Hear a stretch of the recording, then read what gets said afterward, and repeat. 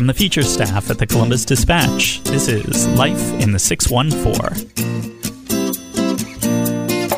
Hi, and welcome to Life in the 614, the official lifestyle podcast of the features department at the Columbus Dispatch, coming to you every Thursday. If it sounds like fun, we'll be talking about it. I'm Ryan Smith, features editor at the Dispatch, and today I'm joined by freelance reporter Margaret Kwame. Be careful out there, everyone. Things are getting a little scary, and that's not just because a new Godzilla movie is coming out this weekend, as well as the thriller Ma, featuring Octavia Spencer. One of them is getting good reviews. I'll let you guess which one. Classic old-school horror flicks are back for more frights as well. Frankenstein with Boris Karloff is playing Sunday, Monday, and Tuesday at the Gateway Film Center. And follow that up with King Kong on Thursday through Saturday, if you dare. For something a little different at an orchestra concert, try Distant Worlds, music from Final Fantasy, Friday at the Ohio Theater, put on by Distant Worlds Philharmonic Orchestra and Chorus. It's music from the popular video game franchise. Or, on a world much closer to home, get a sense of how scary things were back in the 18th century. That's the focus of the latest work by popular historian David McCullough, who won Pulitzer Prizes for Truman and John Adams. The Pioneers, his latest work, examines the lives of some of the men and women who moved from New England after the American Revolution into what was then the Northwest Territory and established the city of Marietta on the Ohio River. Ahead of an appearance at the Ohio State House on June 3rd, McCullough spoke with us about the book.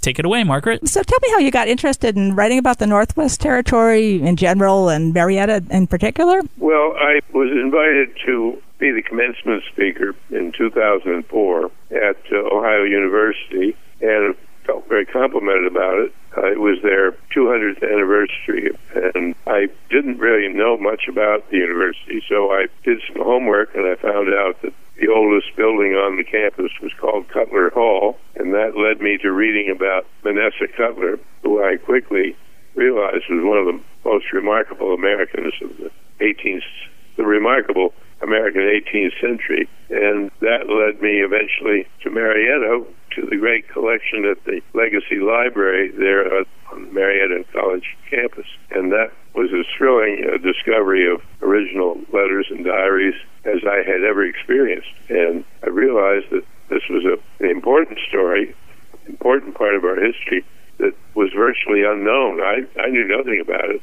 And I realized that there was abundant treasure trove of material from which that story could be told, largely in the voices of and from the point of view of the protagonists who were there taking part. That was one of the most thrilling and awakening experiences of my writing life.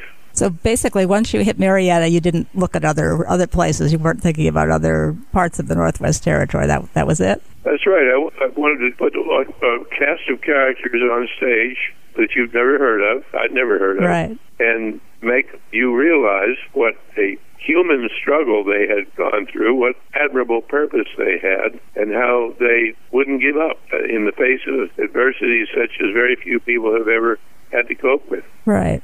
And it made me realize that in many ways we are all a bunch of softies compared to those people. So you are obviously a number of different individuals you could have focused on here. You chose 4 or 5, along with a bunch of other stories at the same time. But how'd you decide on these particular individuals? Well, the original hatcher of the whole project, the Reverend Manasseh Cutler, is the one that I got very interested in because of my invitation to speak at the commencement at Ohio University. And then, of course, his son, Ephraim Cutler, follows to carry the banner his father bore to the actual scene, and he becomes one of the most important figures in the whole story of that part of Ohio, and all of Ohio. He's the one that keeps slavery out when the Jeffersonians want to make Ohio a slave state after the original pioneers had insisted there be no slaves, and the father, Manasseh in particular, had been the champion of that. And he's the one that really put through public education and from grade school through college and the creation of the university at Athens. Then there was Joe Barker, who came out as a carpenter and who became far more than a carpenter, but a boat builder and ultimately really the first architect of the whole of the Northwest Territory, and a very gifted architect. And then Samuel Hildreth, who was a young doctor, in many ways like Manessa Cutler, was a classic American polymath. In other words, someone who is interested in a great many things and quite expert in a great many subjects. He was both a physician and a naturalist, particularly geologist. He was a painter of immense talent, and he was an historian. He was the first historian of Ohio as a new venture, and 2 different books that he wrote about it. And each and all of these people wrote an immense amount. And it wasn't just the quantity of what they wrote in diaries and letters and so forth and books, but the quality of it, the quality of their thinking, the quality of their writing, the quality of their admirable quality of their aspirations, their purpose. And particularly important for today's reality to be reminded that there were people who were not out to make money only, who were not out to become famous or to have a lot of expensive show-off possessions, but to achieve worthy purpose. And they did. They managed to do what they set out to achieve. And they did it for the community, for their family, for their church. And we are the beneficiaries. I think that it's important to remember that the lessons of history are innumerable. And certainly 2 of them are empathy and gratitude. To put yourself in the other person's place. Put yourself in the place of those men and women who came out and braved that struggle, and to have gratitude for what they achieved from which we have benefited. Most of us walk around with no appreciation that all these wonderful advantages we have didn't just happen. Somebody had to make them happen, and to be indifferent to them, to not care anything about them, is not just to be ignorant, but to be selfish. And we should be stopping and thanking our lucky stars every day that such people preceded us and passed on these wonderful advantages and blessings of American life. That's not to say that everything's perfect. Of course it is. It never was. And those people had no more idea about how things were going to turn out than we do in our time. Right. I think a lot of people think, oh, they lived in the past. They were walking around in the past. No, they weren't, any more than we are. They were walking around in the present, their present. And their present was tough, was hard, and uncertain, and dangerous, and full of suffering, acute, and fairly, unfortunately, serious suffering. I have some regrets about the material that there is that survived. And one is there's very little, comparatively little, written by women. Uh-huh. And I wish that I'd had a great volume of letters from women, but it's hard to explain. I've talked at some length about it with Linda Showalter, the curator of the collection. And I think in part, women at that time were raised not to complain. And the letters are mostly all being written to people back home, back east. And they're writing to their parents, and they're not going to tell them about how tough it's going and how hard they work. And oh, my God, did they work. Men, women, and children. They had to work all day, everybody, in order to survive. They had to make their own clothing, grow their own food, heal their own wounds, tend their own sick family members. And there was no anesthetics then. There were no doctors or hospitals within easy reach. A few doctors.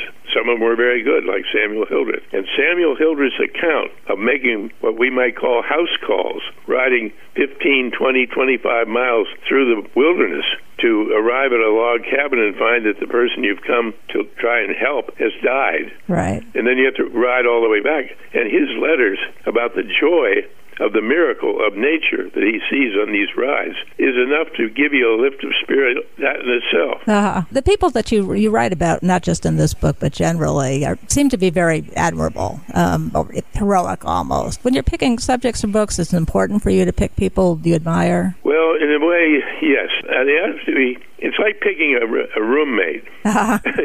You're going to be with that person every day, and in many ways, night and day, because you're thinking about what you're writing more than you're actually writing. People say, how much of your time do you spend doing reading and how much of your time you spend writing? They never say, how much time do you spend thinking?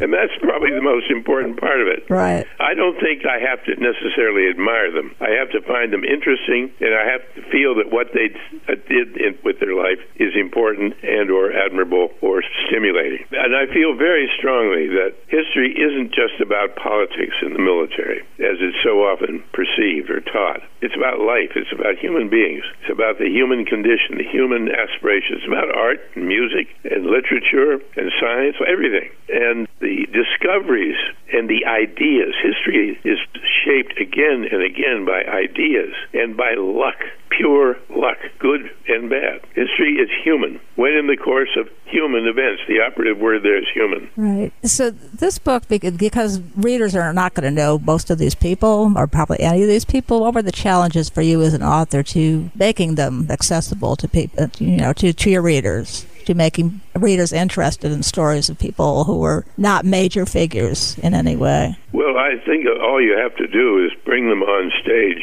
and, in effect, let them tell you their story, and you will be hooked right away. Right. Because you will realize that these just aren't celebrities from the past. These are people who are living life as best they know how, trying to take care of their children and their loved ones, and maybe make a difference, maybe make the community or their families' opportunities better because of what they do. I think that the ways in which they were brought up are immensely important. And one of my favorites of all is the account left by one of the daughters of Joseph Barker, who tells us about their mother, Elizabeth. And it's the kind of thing that I wish we knew more in more detail.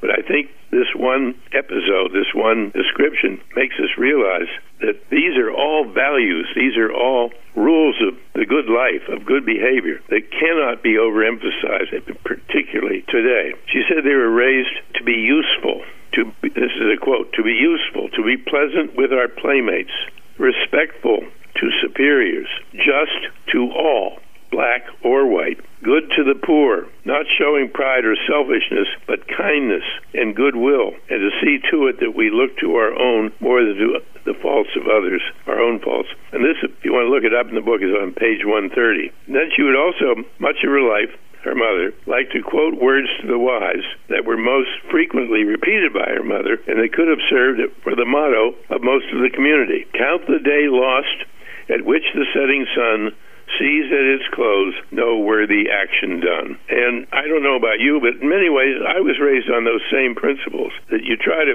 make your surroundings or your community or your family or your world a little better each day in some way, even if it's small and unnoticed. And that's a good outlook on life. It's very much like the way the Wright brothers were raised. Uh-huh. The father of the Wright brothers is preaching, in effect, that same attitude. I think of the Wright brothers, that house that they grew up in. Have you ever been to it? I still have not been there, no. Well, it's at the Ford Museum, as you probably know, in Michigan. Right. But it's very small, and it had no heating system, no running water, no indoor plumbing, no telephone, but it was chock-a-block with books, and good books, whole sets of Mark Twain or other great writers. And he brought them up to have purpose, a worthy purpose in life. And that's absolutely the same theme as we find with these pioneers at Marietta. Right. Do you feel like because you're writing so much from their point of view that some people might get the feeling that you're ignoring the people who are here already, the native people who are here? Well, I record, write about every single encounter that my principal characters had with the Native Americans, and I think it's adequate, I hope, to point out that because Rufus Putnam, the main leader of this whole project, insisted that the Native Americans be treated with fairness and good faith, that when the terrible Native American wars began, Marietta was never subject to attack. Never. And one of my favorite scenes in the whole book is when Manasseh Cutler, during his visit to Marietta, came all the way west to see how it was going, sits down with the great Indian chief, corn planter, and they have a wonderful chat, talking about the origins of the mound, the great mound at Marietta. Neither one of them quite sure of who those people were way back 1000 BC or whatever it was. And then in 1830s, I guess it was, Samuel Hildreth gave a speech at a medical convention in Cleveland in which he, in effect, delivered a hymn in memory of the Native Americans and the wilderness that had vanished. They didn't like the way it was going, and they themselves write, and one of them in particular talks about atrocities of the white people, of white men, that were every bit as outrageous, unacceptable as any atrocities committed by the Native Americans. I think we have no idea of the level of fear these people lived with. Fear of wolves and bears and rattlesnakes, fear of epidemic disease, earthquakes, starvation. There was one year where they all nearly starved to death. So you stayed in Marietta while you were researching the book. How does the city strike you now? And did you get a feel for all the layers of history when you were there? Oh, I love Marietta. Absolutely. I love the presence still of the old Congregational Church, of the Mound Cemetery, of the campus at Marietta College. It's one of the most beautiful campuses I know. I love staying at the wonderful old Lafayette Hotel right there on the river. The river, right where the pioneers first landed. And I love the river. I love getting up early in the morning in Marietta, going out and seeing the mist on the river and the sun coming up in the distance and the birds. I grew up on the Ohio River. I grew up in Pittsburgh, where it all begins. Okay, right. And so it's in my bloodstream too. Right. Well, thank you very much for your time. I really appreciate it. Well, I enjoyed talking with you, and keep up your good work. You too. Thank you. Right. Bye-bye. Bye-bye. And thank you all for listening to Life in the 614. Don't forget to subscribe to the podcast on iTunes or Google Play Music. We hope to have you back next week. Until then, keep enjoying your own life in the 614.